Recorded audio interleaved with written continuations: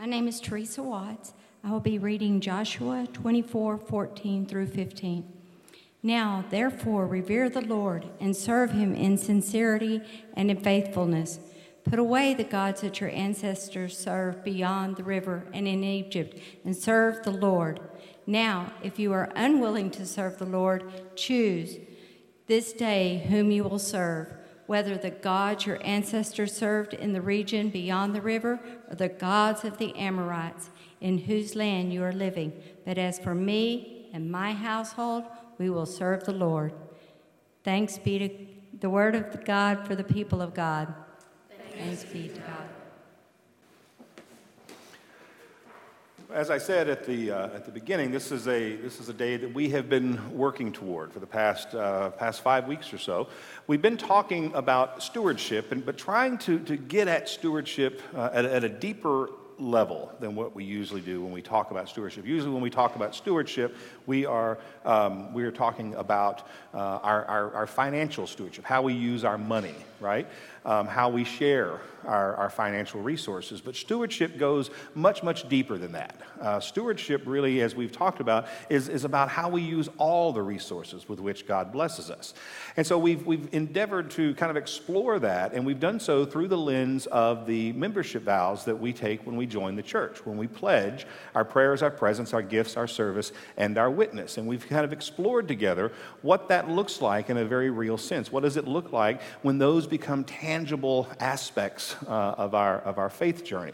And today we kind of come together in culmination of that. In just a few minutes, we're going to have an opportunity, each one of our families who call this place home, we are going to have an opportunity to come and articulate in a very real sense with those pledge cards who we will be over the course of this next year, who we will be as a church, and how we will use all the resources with which God blesses us to the furtherance, or in the service of God and to the furtherance of God's kingdom.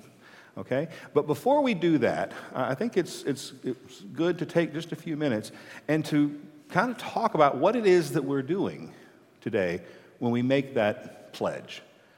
And so as we prepare to do that, let me invite you to pray with me. Gracious and loving God, we seek nothing more on this day than to hear your voice, to hear your word. Through these words that I have prepared and through the ancient words of Scripture, O God, I just pray that you would speak to us, that your words would reverberate off these walls and would find the deep, fertile soil of our hearts and truly take root so that we might be transformed from the inside out. In Jesus' name, amen. So when I was growing up, every school day started exactly the same. In fact, I suspect it did for most of you as well. Somewhere between taking attendance and morning announcements, we would be invited to stand, to put our right hands over our heart, and recite the first oath that most of us ever learned. I pledge allegiance to the flag of the United States of America and to the republic for which it stands, one nation under God, indivisible, with liberty and justice for all. Now, by the time my kids were in school, and many times they would add and also invite them to recite the pledge to the Texas flag. Honor the Texas flag. I pledge allegiance to thee, Texas, one state under God, one and indivisible. And I always think about that, or I always kind of remember that, because later on, when I was working down in Central Texas, I was part of the Rotary Club for a time, and we would recite those two pledges at the beginning of every meeting, the pledge to the U.S. flag and the pledge to the Texas flag. And I always think about that because there was this one older gentleman in the club, and at the end of the pledge to the Texas flag, he every single time would say, "Amen." And I always thought it was strange, that amen at the end of the pledge to the Texas flag. In fact, there were times I thought it kind of bordered on the sacrilege. But the more I've thought about it, the more I wonder if that guy, if he got it more than the rest of us. Because typically when we think about a pledge, when we talk about making a pledge, we kind of equate it with a promise, right? When I pledge my allegiance to the flag, or rather to the republic for which that flag stands, I am promising to be faithful to the United States of America. I'm promising to be loyal to the United States of America, to hold the United States of America above any other country in the world because it's mine, because I have pledged my allegiance to it. But if you really kind of dig into it, what we find is that pledge, the idea of a pledge, goes deeper than simply a promise. That the promise is sort of secondary, that the purpose of the pledge is to sort of bind up one side of a contract. It is that which is sort of which is held in trust, if you will.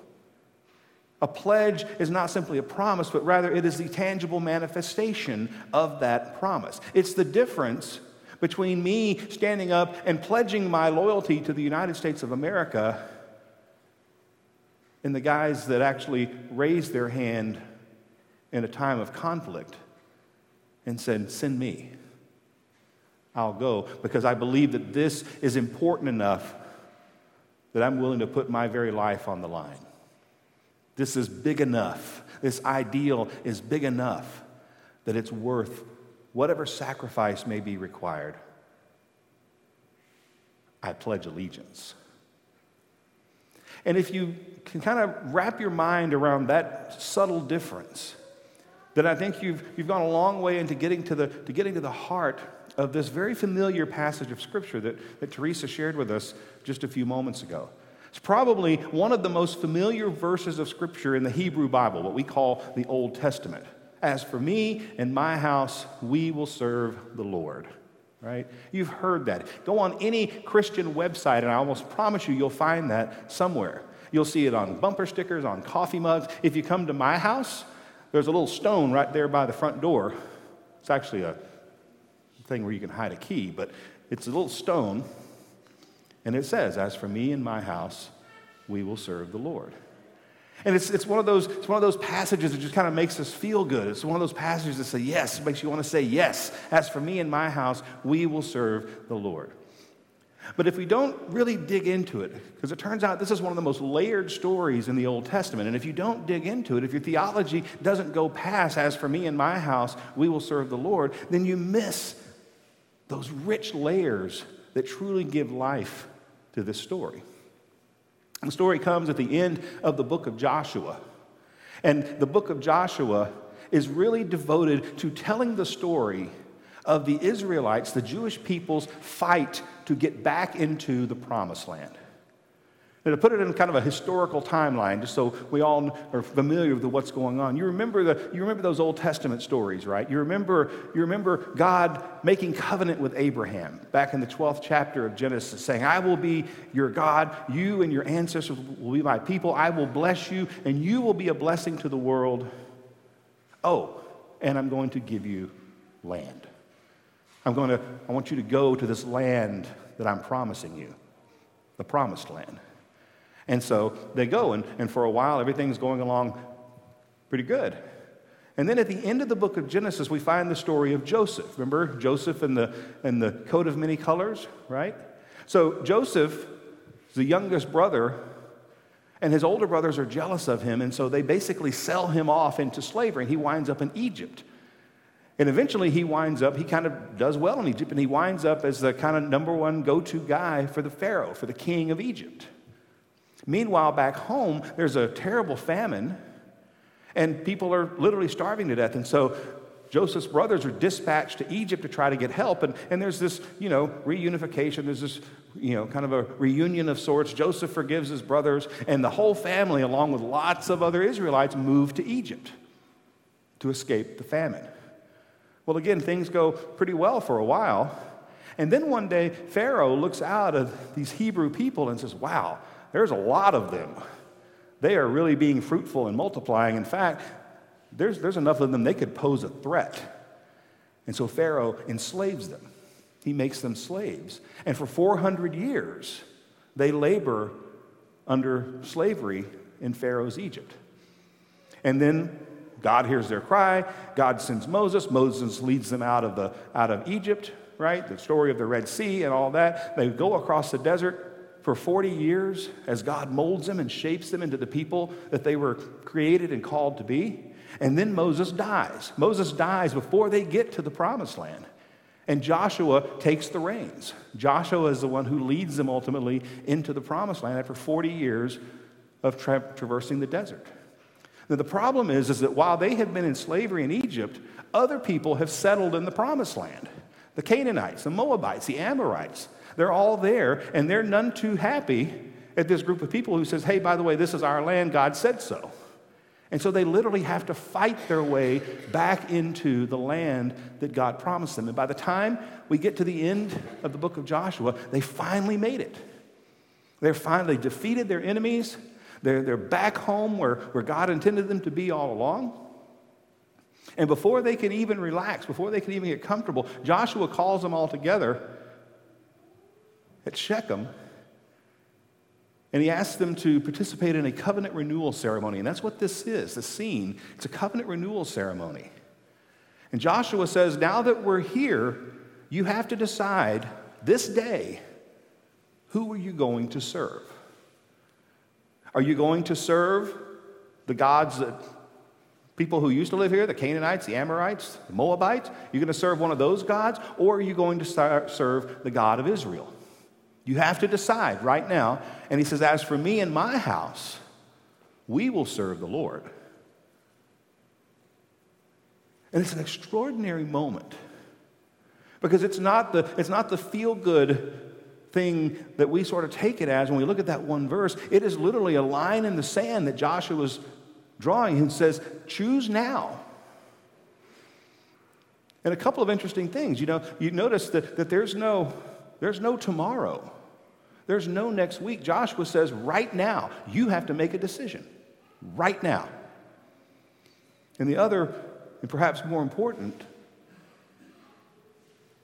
is that notice that serving nothing or no one is not an option. Joshua essentially says, you're going to serve someone or something. Someone or something is going to guide you. Someone or something will have your loyalty. Something or someone is going to direct and shape and mold your actions, indeed your very life. You're going to serve someone. The question is, who's it going to be? You're going to serve someone. And I can't think of a time in our lives that scene is more relevant than right now, right here. Because let's face it, friends, we've made it to the promised land, right? I mean, look around. We made it to the promised land. After 30 years of talking about it, dreaming about it, praying about it, arguing about it, buying land, selling land, giving up land, we finally made it. We finally have found our way to the place where we sense God is calling us to be for the future. We finally made it. Now, granted, it doesn't exactly look like we envisioned it looking, right? I mean, I don't know about you, but I didn't envision that coffee bar sitting out there idle on a Sunday morning. I didn't envision the tables and chairs in the multi-purpose center being stacked in the closet on Sunday morning. I didn't imagine the commons featuring a single file line of people socially distanced to get in and out of the sanctuary. Let's face it, we envisioned this room being packed to the rafters, right? As all of our neighbors came over to check out, what is this Ash Lane place? What are they doing over there? We pictured it very, very different. And the easiest thing in the world for us to do is to simply say, it is what it is. It's kind of like my daughter. Most of you haven't met our daughter, Emma. She's a first semester student at LSU. And for the past 12 days, she has been cooped up by herself in a hotel room.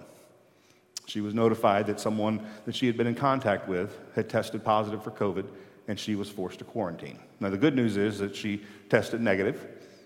The bad news is that she has to quarantine for 14 days. Now, for an introvert like me, this would be like a vacation.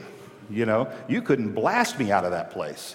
But Emma is the total opposite of me. She is super outgoing. She's super involved on campus. She's super involved in her sorority. She has lots of friends, lots of activities. She's always out doing something, and she is climbing the walls. And she talked to Melissa just a couple of days ago, and she said, I don't think I can do this for 5 more days. And Melissa relayed that conversation to me, and I went, I don't think she has any choice. She's going to have to make the best of it. This is one of those, times that you have to grow up a little bit. I said, it is what it is. And it is. And it's the most tempting thing in the world to look at our current situation and simply say, it is what it is. To simply say, you know what, we made it. It's not exactly what we expected, but let's just sit back and enjoy what we've accomplished. Let's enjoy the fruits of our journey. And let's just be realistic about what we can do and what we can't do. We can't invite a bunch of people to church because for the first time ever, we have to actually stop and think, what happens if too many people show up? We can't grow. We can't grow as a church because, we're only doing the bare, stripped-down version of what we really want to be doing just to make sure everybody's safe, We can't serve because between the social distancing and the masks and all that, it's awkward, to say the least. We can't witness because, you get the idea. It is what it is. Except it's not. Except that it hasn't been, because the truth is we've been doing all of those things. Worship may not look like we necessarily envisioned it looking, but we're still worshiping, either in person or online. We are worshiping together. And with technology, we're now able to do it truly at the same time, truly as a family of faith, as you got 50 people online who are worshiping right along with you right now in real time. We're still serving. In some cases, more so and more creatively than we did before COVID. And friends, we are still witnessing. I had the privilege of being with Marla Williams and Jim Van Wright this past Wednesday over at the Parkwood Retirement Living Center over in Bedford. And Jim was there. He didn't preach a sermon. He didn't do a Bible study. He brought his karaoke machine. And for an hour, the residents there sat on their balconies peering over in the courtyard where he had set up as he led them in an hour-long sing-along. He sang Frank Sinatra, Perry Como. He sang Willie Nelson, George Strait, Southern gospel hymns. He sang it all, and they sang right along with him. And again, he didn't share a sermon. He didn't share a Bible story. What he shared was a message. And the message was to a group of people who have been cooped up since March. His message was, the people of Ash Lane care. The people of Ash Lane value you. And there were, what, Marta, 25, 30 people there? And I guarantee you, those people will go and they'll tell their friends.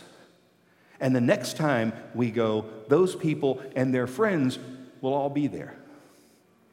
And so on and so on. Because in the midst of a pandemic, the people of Ash Lane United Methodist Church have found a way to continue to reach out beyond these walls. It's a way that I didn't learn in seminary. I didn't take a class on karaoke in seminary. But I guarantee you, ministry happened on Wednesday because I saw it. My point is, friends, that we're still doing what we do. And in many cases, because of the pandemic, we're forcing ourselves to find new and more creative ways to do it. And so we'll continue worshiping, and it may continue to look different for the foreseeable future. But we're finding new ways to worship, new ways to reach out for the people who can't be here. New ways to build community when community doesn't look like it used to look. And so the question is, who are we going to serve? That's ultimately the question that we're answering today. Because we have two choices, and note that not serving anyone isn't one of them. We can serve ourselves. We can exist to make ourselves comfortable. And that's the church that we will become. Or we can choose to serve God. the way I've seen this church serve since July when I arrived. I suspect it's been going on a lot longer than that. So we can serve ourselves, and that's the church that we will become, or we can choose on this day to serve God, and that's the kingdom that will unfold. So let us decide on this day whom we will serve. I suspect that as for me, and you, and you, and you, Veronica, you, Ann, I think we will serve the Lord. Let us pray. Gracious and loving God, as we prepare ourselves, as we prepare ourselves to look into the future, even when the present feels uncertain, Lord, we just pray that you would be the lens through which we gaze, and that truly we would imagine your future, the future that you dream of, and that it truly might become our dream as well. In Jesus' name, amen.